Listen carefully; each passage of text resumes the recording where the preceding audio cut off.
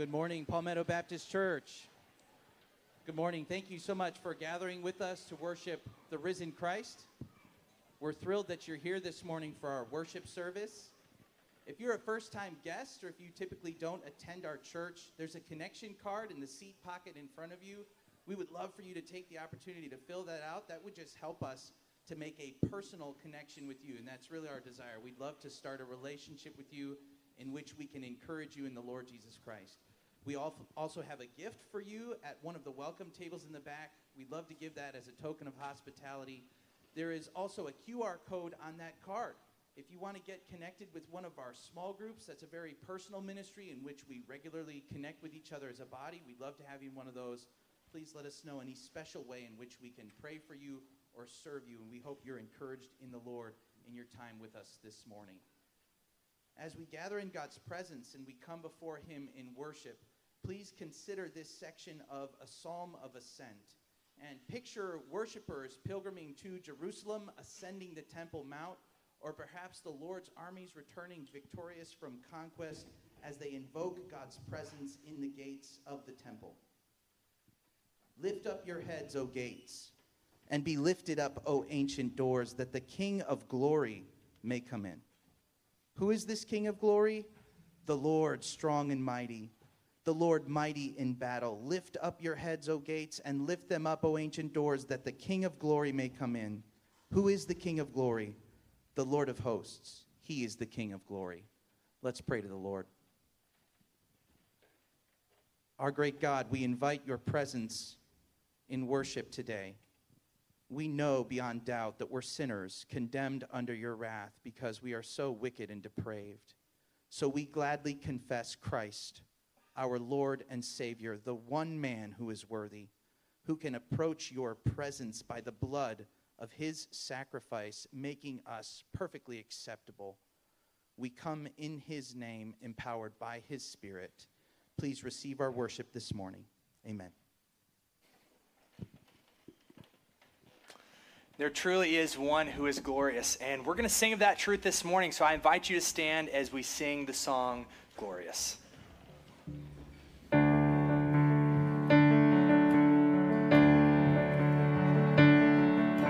Step beneath the stars you named and numbered, were tempted in the desert you designed.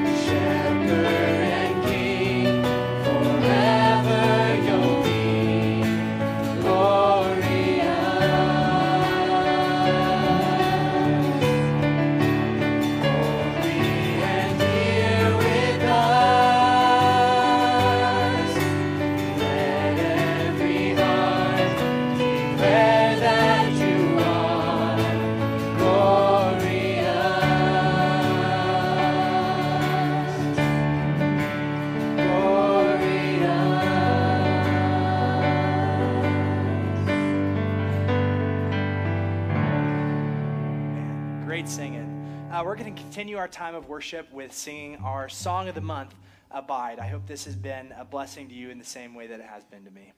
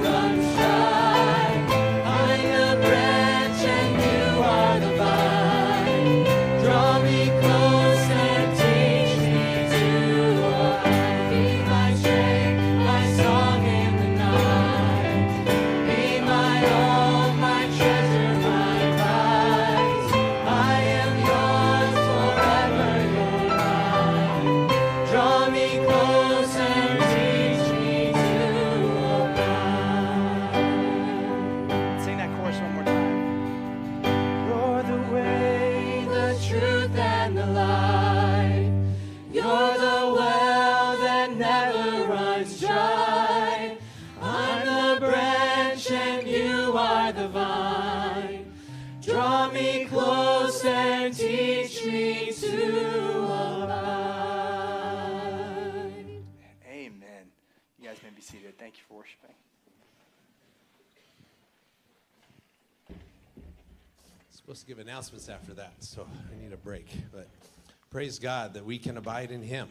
and he has the answers for your issues, no matter what they are. No one else may even know. And one of the things we want to let you know about is an opportunity for us to grow as a couples and as a family. So this coming month, in March, about a month from today, we have a family weekend. I want to let you know about that. It's not just a couples retreat, which we have that part. That's a Friday night through Saturday midday, and that'll be a really great thing. You've got to sign up for that. We've already, all of the overnight accommodations are spoken for out at Camp Sakanaga, and it's going to be a great time. We have Dave Burgraff coming.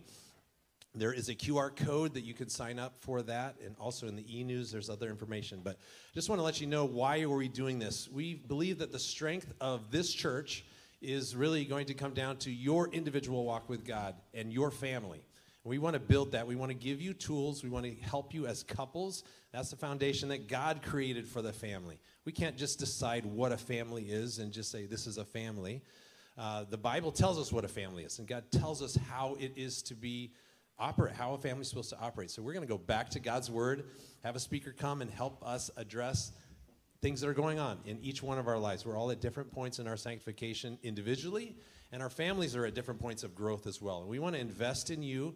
And then that Sunday is going to be a special family time as well. And Dave is going to be speaking that main service. And then we have very special equip hours. We're going to clean the slate, and we have 4 different equip hours that will be available for everyone can join. So it's a good opportunity to mix around and get with somebody that you don't normally get in your equip hour and visit one of the classes that will be offered. We have Blueprint for Marriage. There's one, What Happens When Things Go Wrong. And there's another session that's going to be on how do I influence the next generation. You say, well, I'm not married, but I want to influence the next generation. Or maybe my kids are gone, or I'm alone, I'm a widow, or you think I can't influence. There's an opportunity for you to say, how in our church can you influence that? And then Dave has another one as well. How do you parent adult children? That's another session. So there's there's something for everyone. And so come, plan to be here on that Sunday. And couples, if you are engaged or to be married, or you're have been married 0 to 100 years, you come to that family weekend, and that couple seminar is going to be a great time. So as we mentioned, all the overnight accommodations are taken care of, but if you want to do the wilderness camping and cut down trees with your wife and build a tent, and then you'll need counseling after that, I'm sure. Good opportunity, but all the normal modern accommodations are taken care of. So there's still plenty of room for people to sign up for that, and I encourage you to do that. So we want to take some time as a church and invest in you, invest in our families. We feel like that's the most important thing we can do, instead of just coming and going through life and not really addressing. So take some time. It's a commitment. It will tell your family, it will tell your children what your priorities are. What you invest in tells everyone around you what is important to you, and it's a good opportunity to make the commitment. So I encourage you, if you're considering, you're on the fence, make that commitment and say, we're going to learn something. God, give it to him. Let him teach you something that weekend. We'll have a great time together. All right, let's pray. Lord, we thank you for this day. We thank you for marriage. Thank you for families, that you placed us in families. You designed this from eternity past, that this was the way that we would learn about you, that we would come and we would flourish. So I pray that we would, as a church, set aside time next month to focus on our families, to focus on our marriages, our relationships.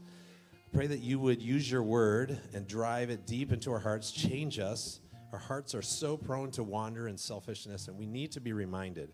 We need to be drawn back to your way and your way of living, your way of worshiping. So I pray that you would bless this time, our efforts, be with Brother Dave and Lucy as they come, that you would effectively use them to help our church grow. And we give this weekend to you. Look forward to what you're going to do. In Jesus' name we pray. Amen. All right, kids, you can head to the front. K-5 through 5th grade. Good to see all of you again. Guess what? We have a new series that's starting today. We have spent a year, somewhere around a year, doing the attributes and names of God. And does anyone know what we're starting with today? The promises of God. Yep, that's right. We're going through not all the promises, but we'll hit a lot of them. And I just have a little illustration to get this started. And I'm wondering, how many of you have been on a roller coaster before? Have any of you been on the ones that just go in a circle like this? They go back and forth and they swing higher and higher, and sometimes they stop upside down. That's my least favorite roller coaster. I was on one. It was like a pirate ship doing what pirate ships do, obviously, spin around in circles like that. And you have the brace that's holding you in. You know what I'm talking about? It comes down and then it clicks in place. Sometimes it clicks really tight, and sometimes it clicks kind of far away. And you're like, oh, I don't know if this is going to hold me. But it's actually maybe helpful to think of the promises of God like that. What would you call it? Vest that's holding you in. I'm drawing a blank here. But anyways, you're going up and down, and there's times when you're right side up where you're like, oh, it's good to know that's there, but your hands are up. But then there's times when life is upside down, and you're holding on to that with all of your life. You are making a mark on that metal grip, and your handprint is now engraved in that seat. This is what the promises of God. Sometimes life is right side up, and it's good to know that those promises are there and holding us.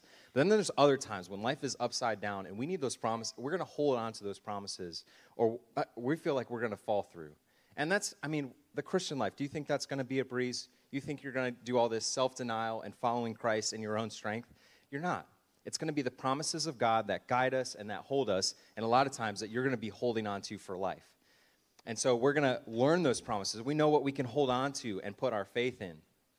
So I'm just really excited about this next series. So let's pray, and then we'll go upstairs and learn the first promise. Father, thank you so much that there are promises that you've given to some of us and also promises that you've given to all of us. And I pray that you would take these promises, the ones that we know we find they're yes and amen in Christ, and that you would drive them into our heart and give us a peace as we know we're held fast by these promises, that you're faithful to all of your promises. If there's something that you've promised in your word, what in the universe can shake that? What can take us off the path that you've laid in front of us? And so I pray that you would give us clarity on the things that you've said will come true, that you will do, things that you won't do, and that would give us strength and hope to live this roller coaster of life. And we pray this all in Christ's name. Amen. God is also always faithful to his promises, and one of those promises is that Jesus paid it all. And that's what we're going to sing next this morning. I invite you to stand as we sing this hymn.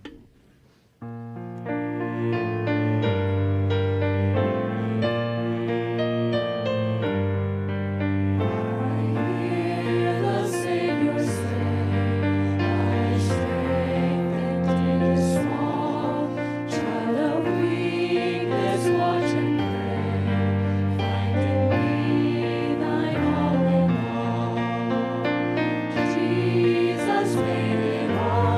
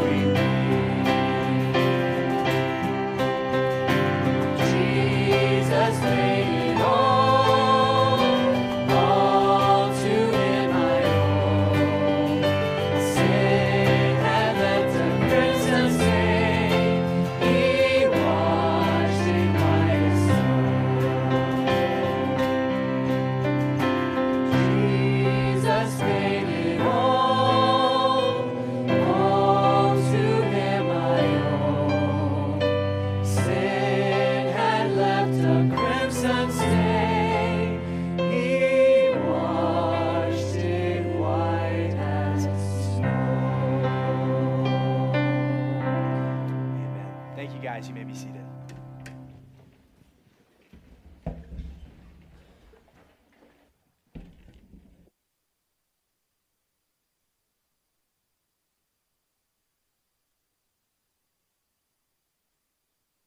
Oh, what a blessing this morning to sing together and worship together. Thank you, Joe and worship team, for leading us so well this morning. And I think every hymn we sang this morning I was resonating with because of what I've spent my week doing. And I hope you have resonated that way as the Lord has shepherded you through your own week. A lot of exciting things happening at PBC. So glad that the Lord is at work in our midst. And I can't wait to share some of those with you in the Lord's time. But just be aware that God is at work. We're very excited. The elders are just coming before the Lord daily and asking the Lord to continue to do that work in us that needs to be done. And part of that work, as we come to the Word this morning, is going on all around us. I'm excited today to introduce some friends that are visiting. I don't normally take time in the morning service to do this, but we do have Chad Filipiak with us. Chad, just raise your hand back there. Chad and Kelly have been friends for, 30 years, and it's kind of neat to see how God has intersected our lives. And he's here this week to help us do a sound audit so that we can maximize the use of this space that we're in. I know that some of you sit in places where it sounds incredibly loud, almost piercingly loud, and some of you sit in places where you can hardly hear. And so some of that's just the building dynamics we're in. And so for some time, our elders and our AV team have been talking, and so Chad has come to help us with that. And so glad that he is here. Kelly's not here with him, but it's always good to see Chad, and I'm glad you're here this morning. Thank you for your ministry to us. And then another friend that's here this morning from Harvest Ministries on Guam is Pastor Gary Walton and his wife Faith and their family. And they're sitting right back there. Gary, so glad you're here. And I told Gary when I saw him this morning that if I had known he was here, I would have asked him to preach because I want you to hear this brother, and I want you to become aware of what God is doing on the island of Guam. I went out there every year for almost 20 years and saw just amazing things. And when God brought the Waltons there, what a joy it was to see God flourish that ministry through his preaching and teaching. And I am eager for our church to hear him. And so I look forward to that in the future. Some of you have gone and been part of Cool School and some of the other programs that are out there. And so we love Harvest Ministries and are so grateful, Pastor Walton, that you're here. Let me say a word about our speaker for the couples conference. The elders asked me to do that this morning. By the way, I did sign up for the couples conference, just so you know. There's been a lot of mocking that has been going on here in the last couple of weeks about this. But I did sign up for the right couples conference. And as soon as I signed up, I walked in the house, and Beth said, "Did you sign up for the couples conference?" I said, "Yeah. Aren't you proud of me?" And she said, "I just signed up for the couples conference." And so both of us paid for 2 conferences. So we must really need this conference. The Lord knows that. And so the Lord bless us and keep us and cause his face to shine upon us. But the individual that is coming, the pastor that is coming, I am so excited for our church to hear. Dave and Lucy Burgraff have been in ministry for many, many years. He has been a pastor. He has been a seminary president and professor. He has been an executive pastor at Colonial Baptist Church in Cary, North Carolina. He has taught all over the world.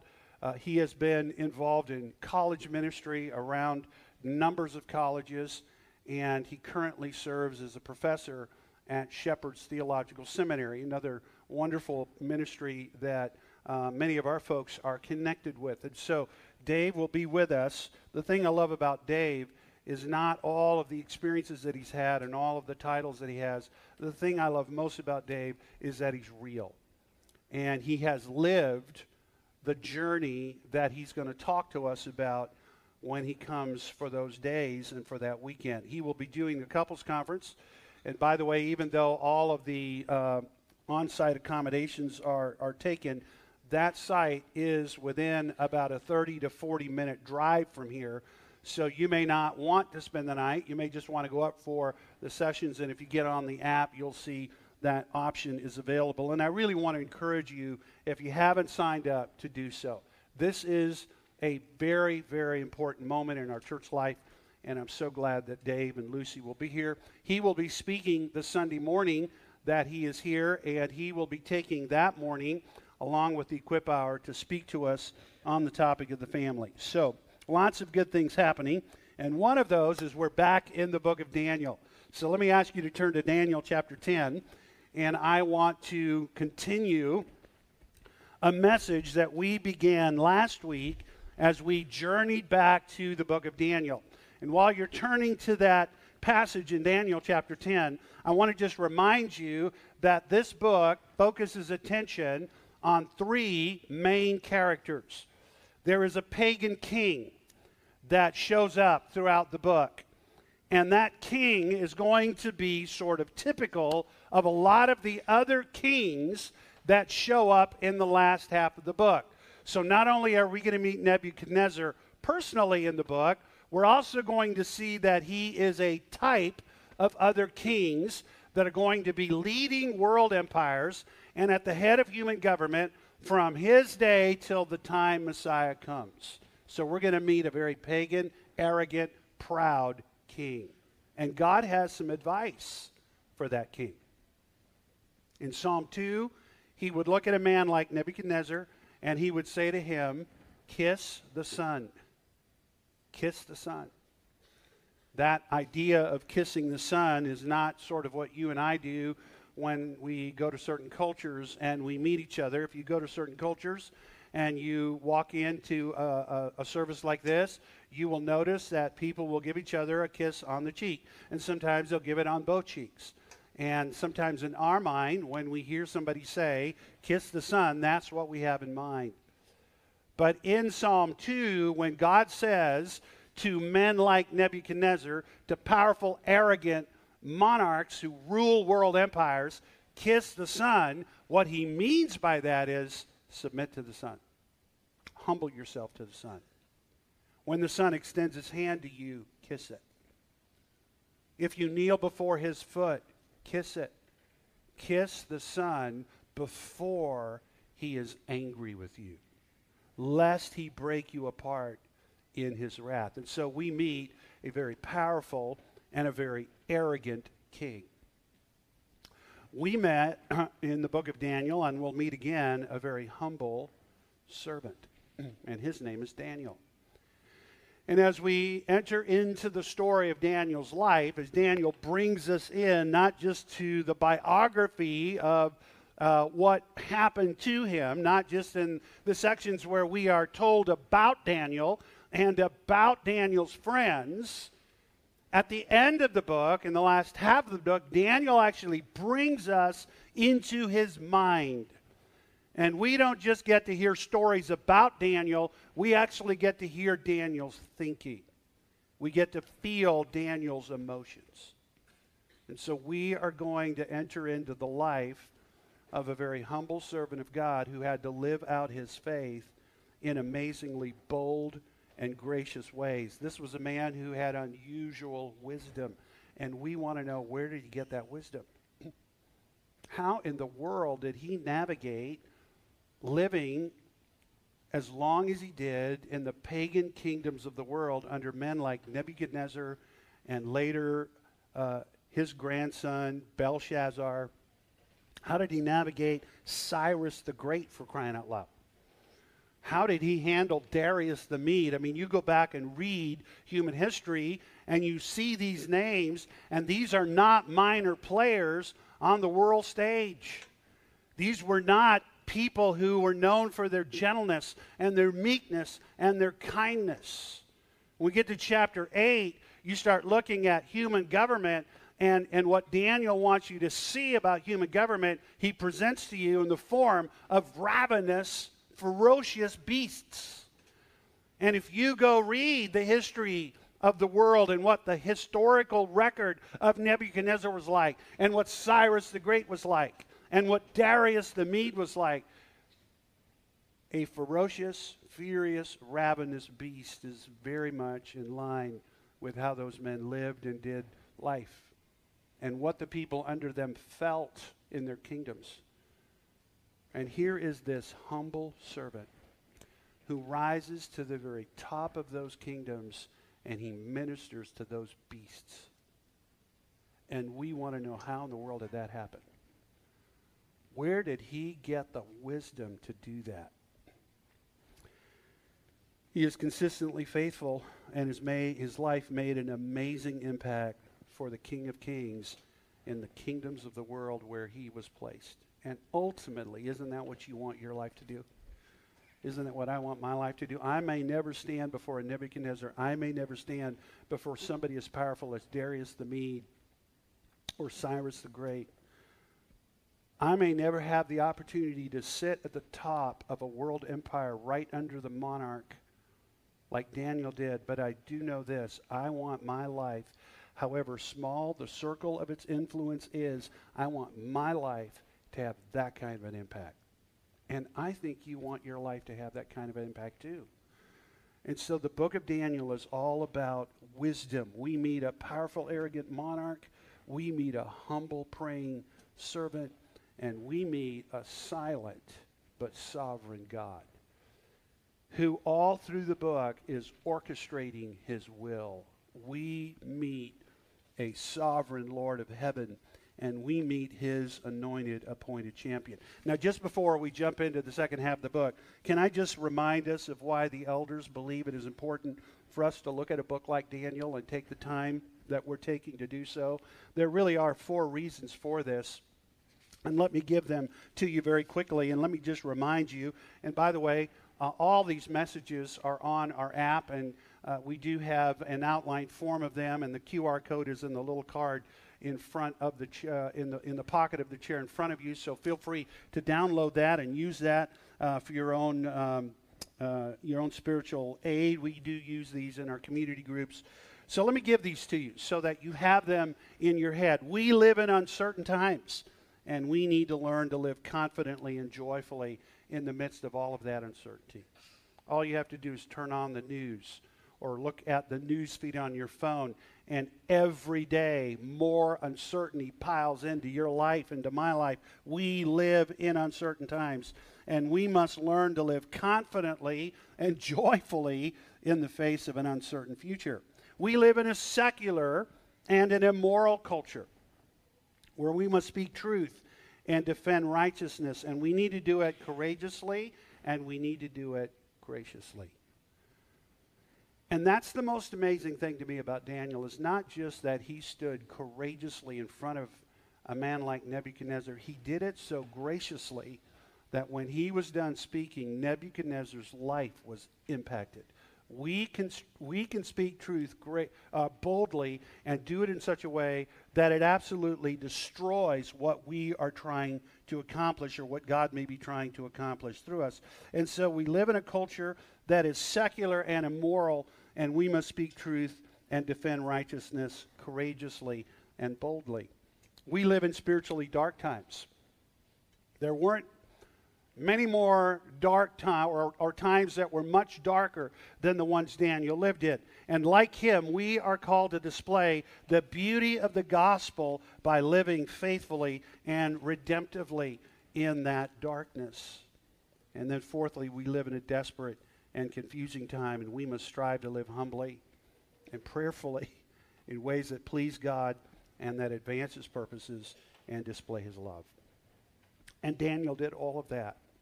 And he wrote this book to give us wisdom.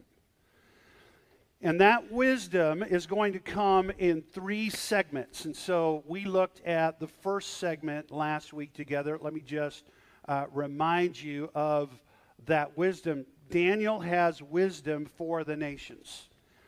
Daniel has wisdom for men like Nebuchadnezzar. He has wisdom for men like Cyrus the Great. He has wisdom for men like Belshazzar. Daniel wrote down wisdom from God for the nations. And you could sum up all of that wisdom that God has for the nations around one idea: God rules. If you want to sum up the first part of Daniel, and if you want to trace that idea throughout the chapters that start in chapter 1 and go all the way through chapter 7, and really all the way through the book, you're going to walk away, and what God wants the kings of the world to know, and what he wants you to know, and what he wants me to know is this: he rules. He rules. We have a word for that. It's a theological term we throw around, and you know that term. You've used that term. We sing it sometimes in our hymns, but it's the word sovereign. God is in charge. God is in control. His will is being done. He is the one who raises up kingdoms, and he is the one who gives those kingdoms power, and he is the one who takes those kingdoms down again. He orchestrates the human history that his people have to live. He controls the boundaries and shapes the destinies of very powerful nations. That's what we saw in chapter 2 and in chapter 7. These visions that sort of sketch out for us in very broad colors the history of the nations of the world. God is in charge of all of that. He controls their boundaries and he shapes their destinies. He preserves the lives and he elevates the honor of his faithful servants like Daniel and like Shadrach and Meshach and Abednego. We saw in chapter 3 and in chapter 6 how God did this. He was able to preserve the life of 3 humble servants who refused to bow and worship an idol. He was able to spare and preserve and elevate the life of a faithful servant in chapter 6 who refused to pray to somebody other than God.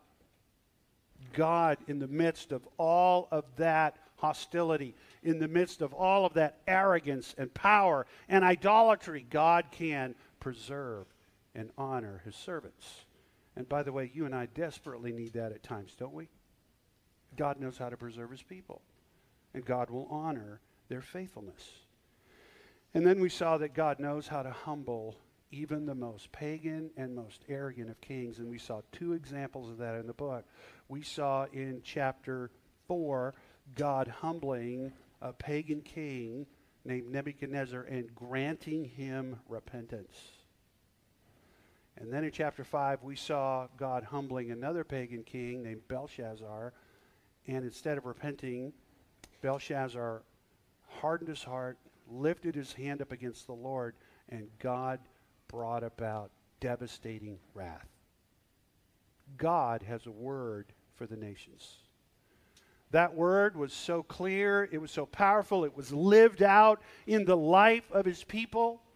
It was declared in the book of Daniel in the language the world knew. It was written for the nations. God is sovereign. Heaven rules. God rules.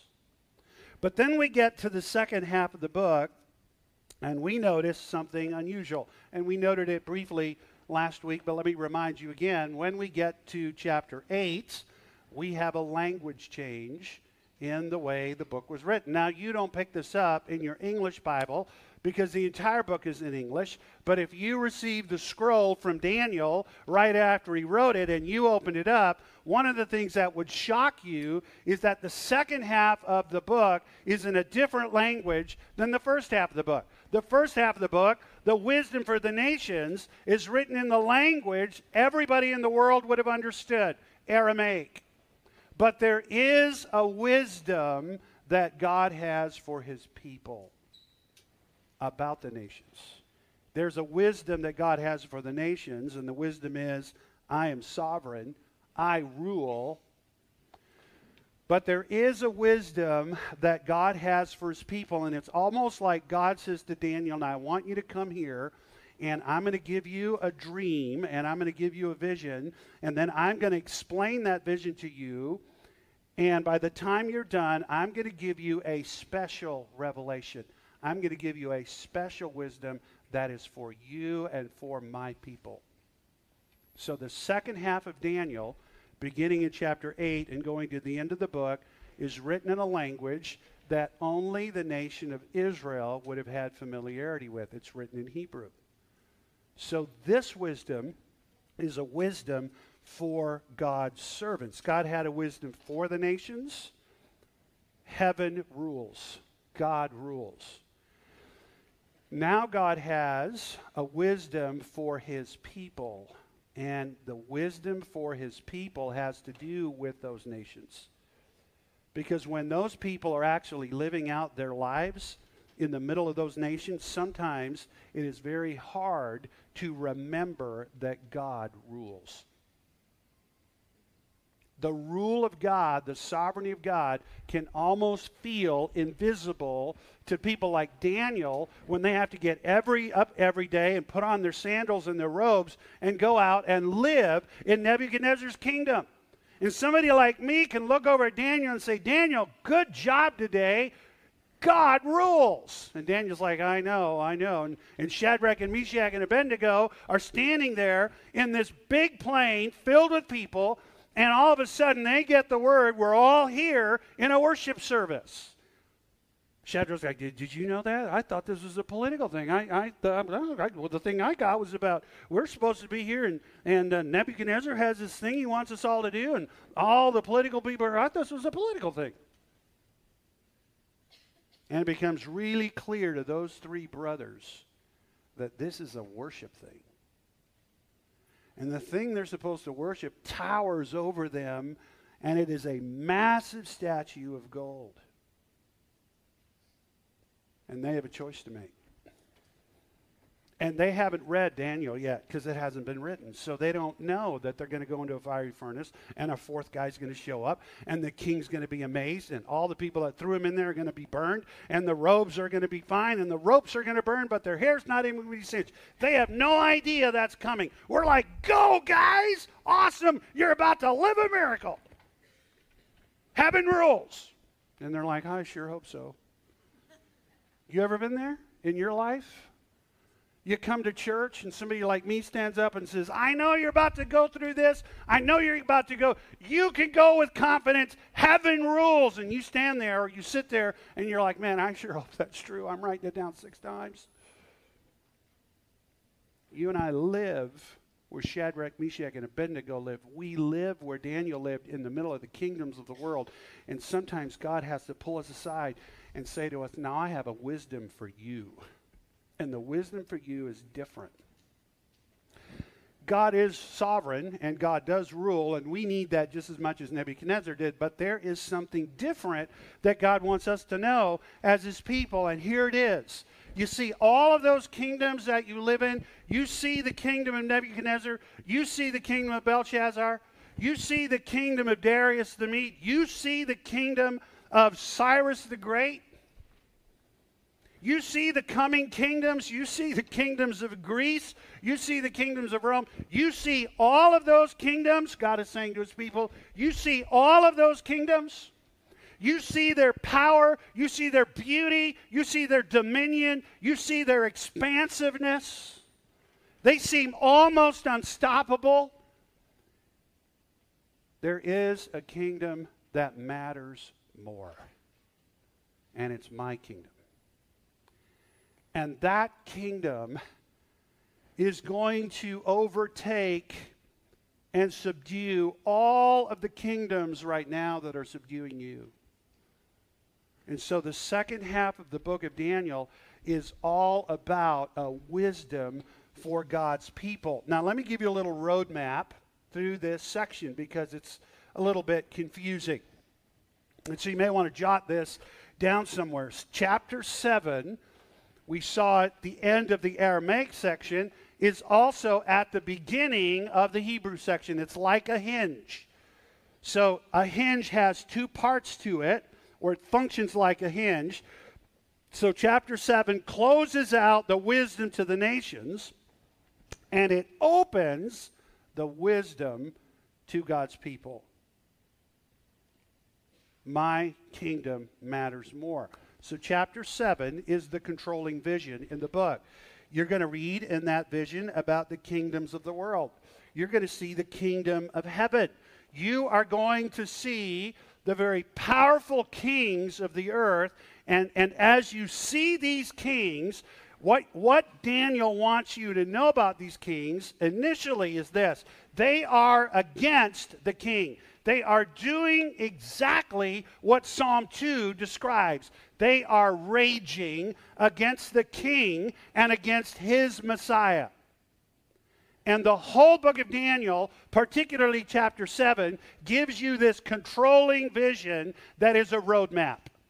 You're going to see all the nations. You're going to see 4 nations, but they represent all the nations of the world. You're going to see the King of heaven, and you're going to see the Son of Man, his appointed king. And by the time you're done with chapter 7, he's going to get a kingdom. And that's the kingdom that matters. And as you keep reading in chapter 7, the kings of the earth, all of them are not happy about what just happened. And they are going to set themselves against the king who is sitting on the throne of heaven, and they're going to set themselves against the Son who received a kingdom that is going to happen on earth, and that is going to replace all of their kingdoms. They are not happy about this.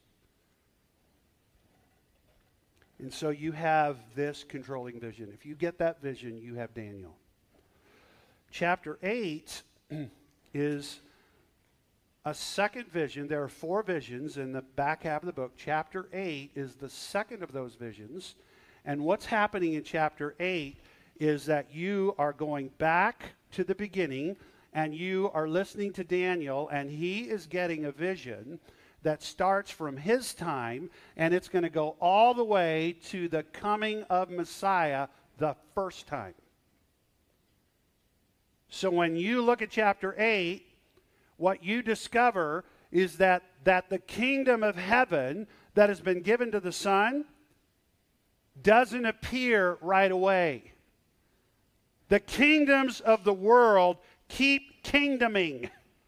They keep rolling. And it may seem like there's nothing going on. Daniel has this great vision, and for centuries, nothing happens. And so in vision number 2, which is chapter 8, Daniel is going to explain to you what is going to happen from his day, from the day of Cyrus the Great, till the first coming of Messiah, which happened in our life, in our thinking 2,000 years ago. So you're going to get a section of human history described for you apocalyptically in chapter 8. By the time you get to chapter 9, Daniel feels about what he just saw like you probably feel about what you just heard.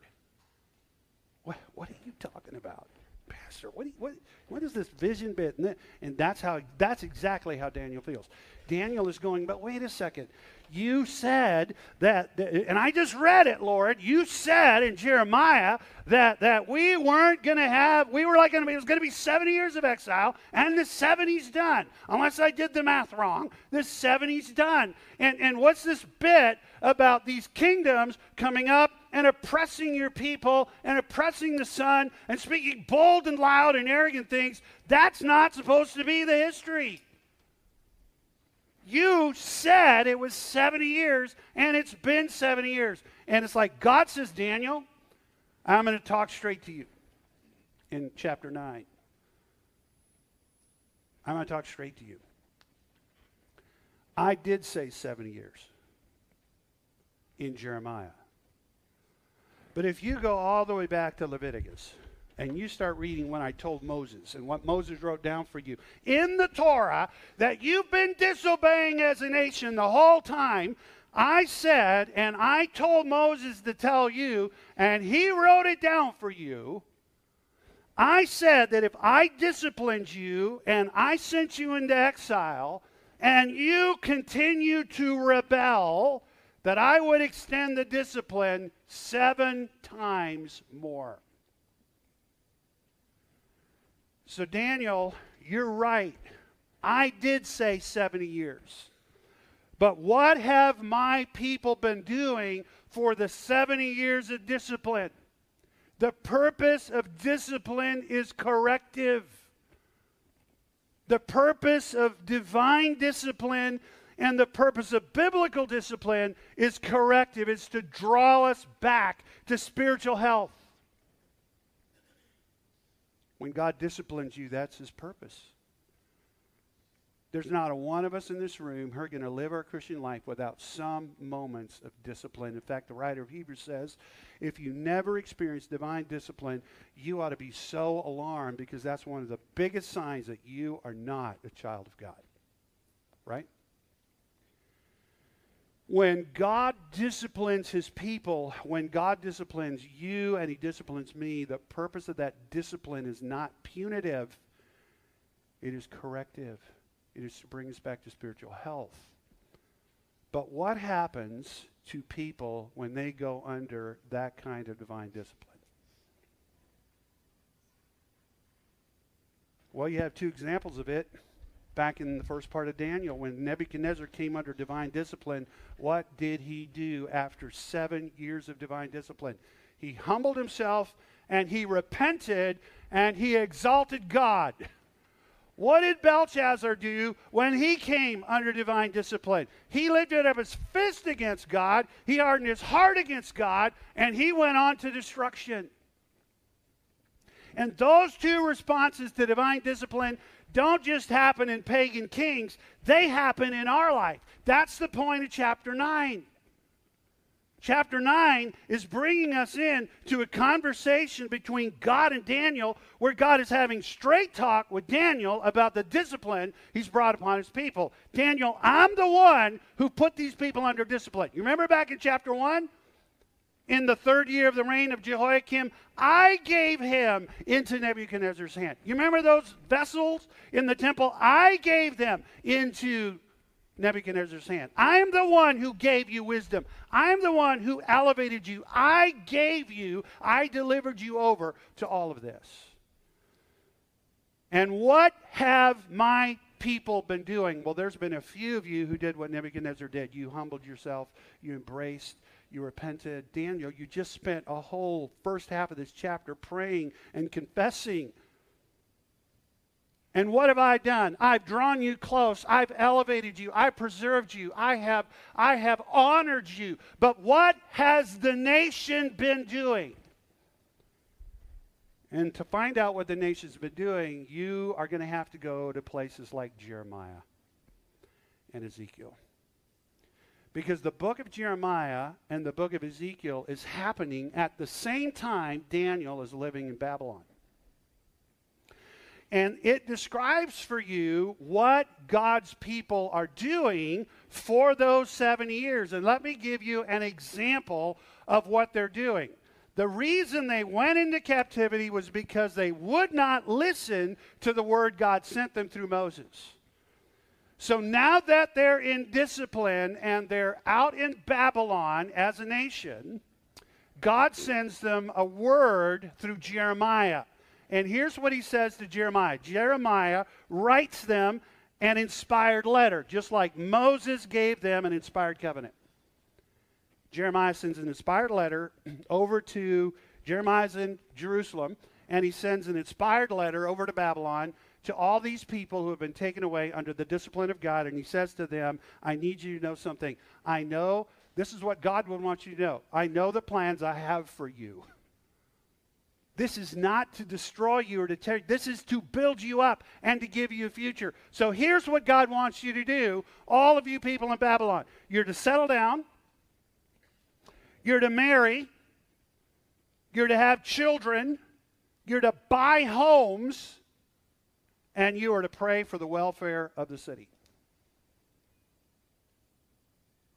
And when that letter hit God's people in Babylon, they were furious. How in the world can that prophet in Jerusalem tell us these things? This is absolutely not what we're going to do. We are not going to settle down in this place. We are not going to build homes. We are not going to pray for Nebuchadnezzar. We're going to get those temple vessels back, and we're headed back to Jerusalem. And they were so angry about Jeremiah's letter that they actually wrote a letter back to the priests in Jerusalem. And when that letter hit, it went like this. Dear priests in Jerusalem, thank you so much for reaching out to us and forwarding us Jeremiah's letter. We hated it. In fact, it has caused no small stir in our midst. We are making plans. By the way, the plans are going quite well. We're making plans for the return. We anticipate it'll be a year or two, but we have a plan in which we're going to get the temple vessels back. We're working on the details of that, and so we're accumulating our spears and our swords and our weapons, and we're accumulating all the things we need for the journey back. But we have a problem, and it's Jeremiah. You guys in Jerusalem have got to get that guy under control. Would you believe he wrote a letter to us and he told us to settle down and buy houses and marry and pray for the welfare of this kingdom? We're not doing it. Here is a nation in the middle of discipline receiving an inspired letter from God telling them what to do, and they say no. Well, what about the people in Jerusalem? Jeremiah's like, no, don't go to Egypt. We're going to Egypt. Yeah, you're coming with us. And so down to Egypt they go, and they get to Egypt, and they look at Jeremiah, and they say to Jeremiah, this is amazing. They say to Jeremiah, we are sick and tired of what you're telling us. We're sick and tired of all the Yahweh talk. When we were offering our offerings to the moon goddess, we had it better.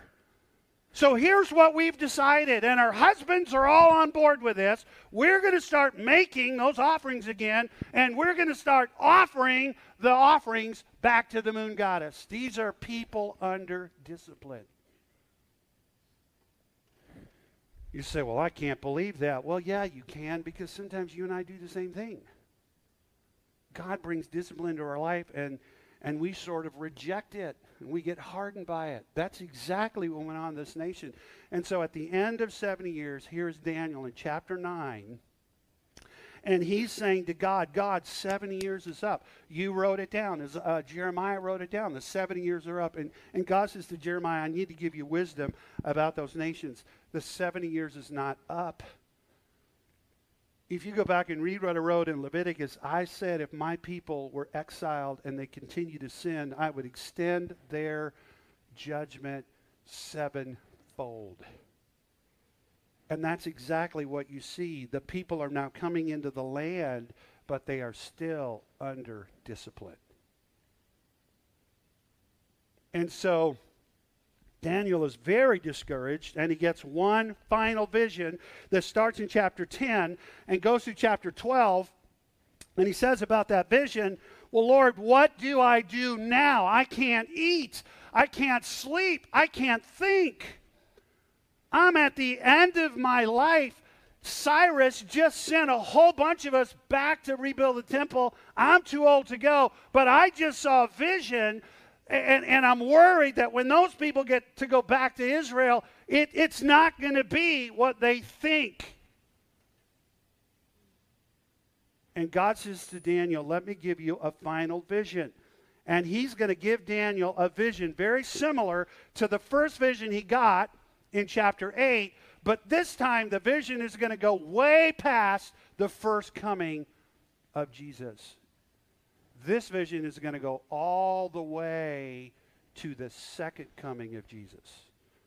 So chapter 8 is a vision that God gives Daniel about the kingdoms of the world continuing to have presence and really even continuing to be over God's little kingdom.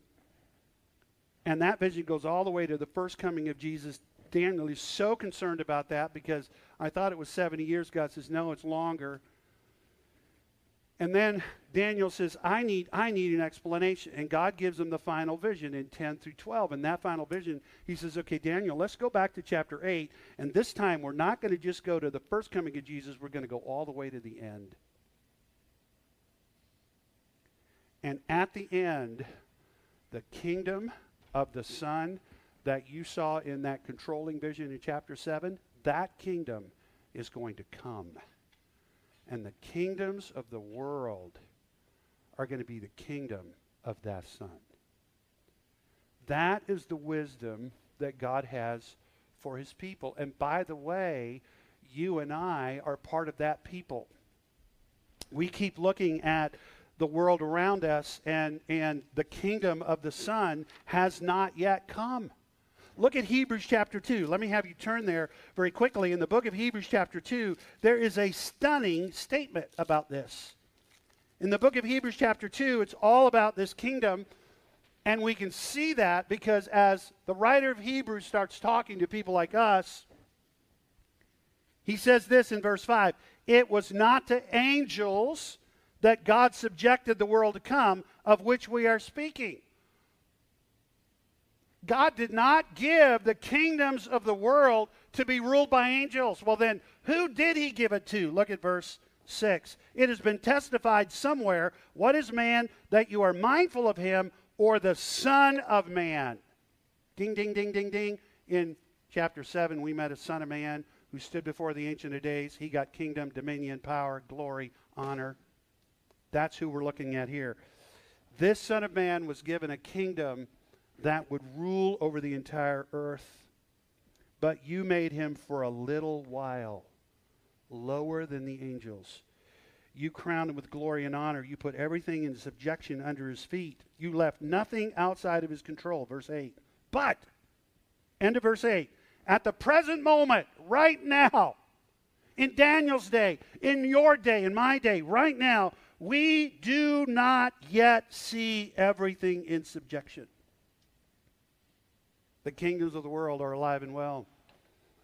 The beasts that ravage God's people are still there. In fact, they look like they're getting stronger.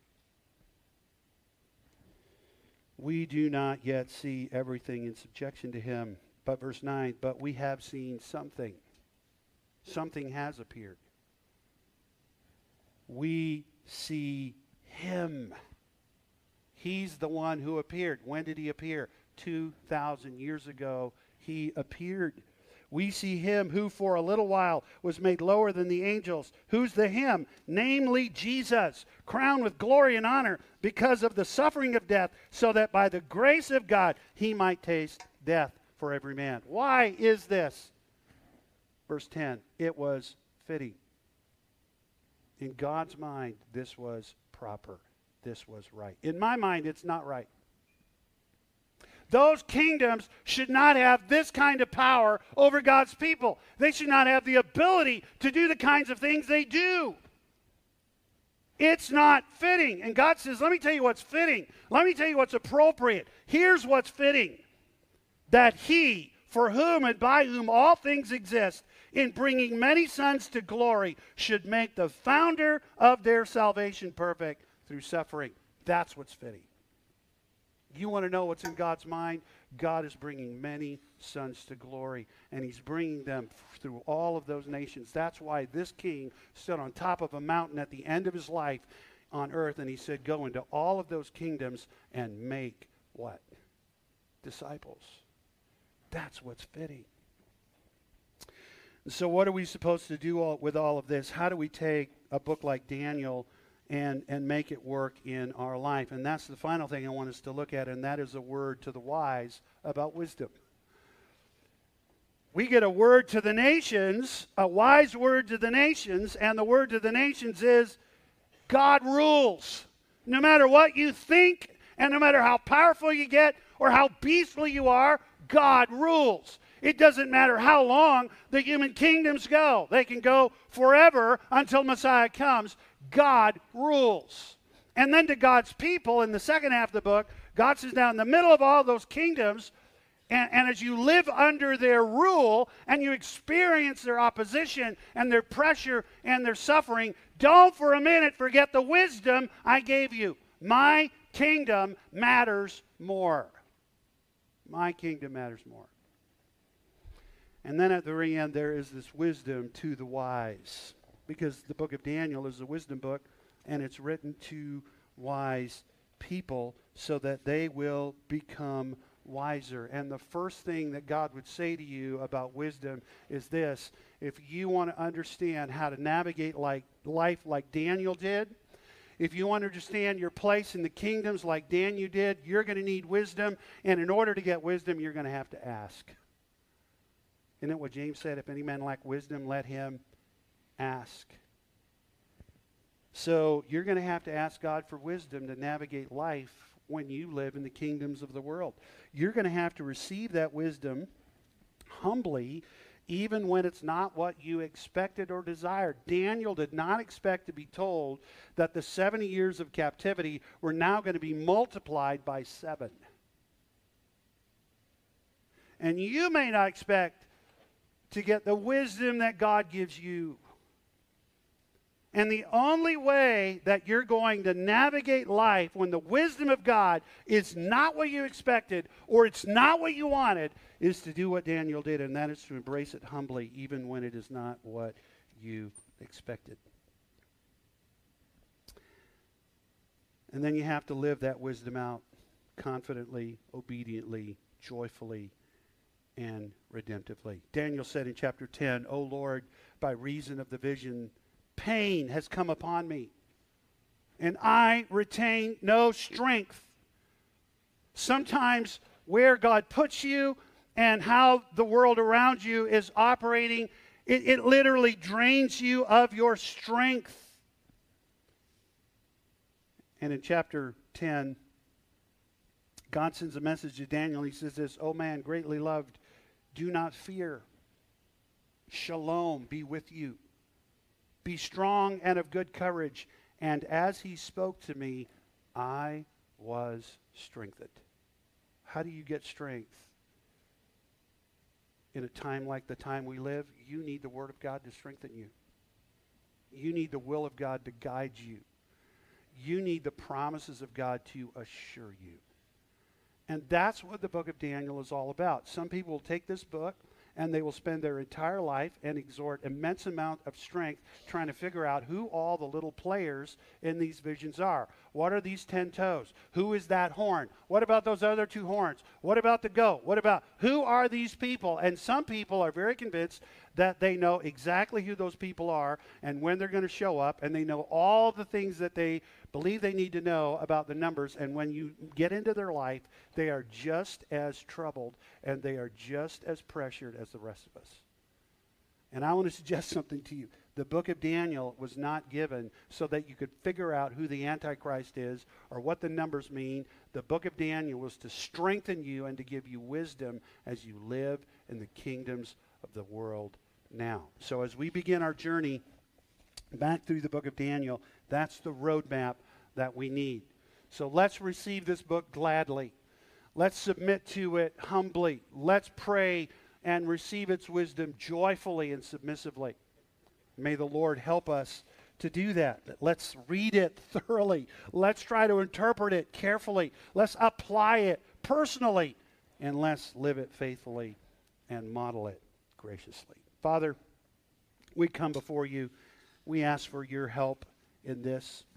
Lord, what a marvelous book you've given to us. What a stunning set of visions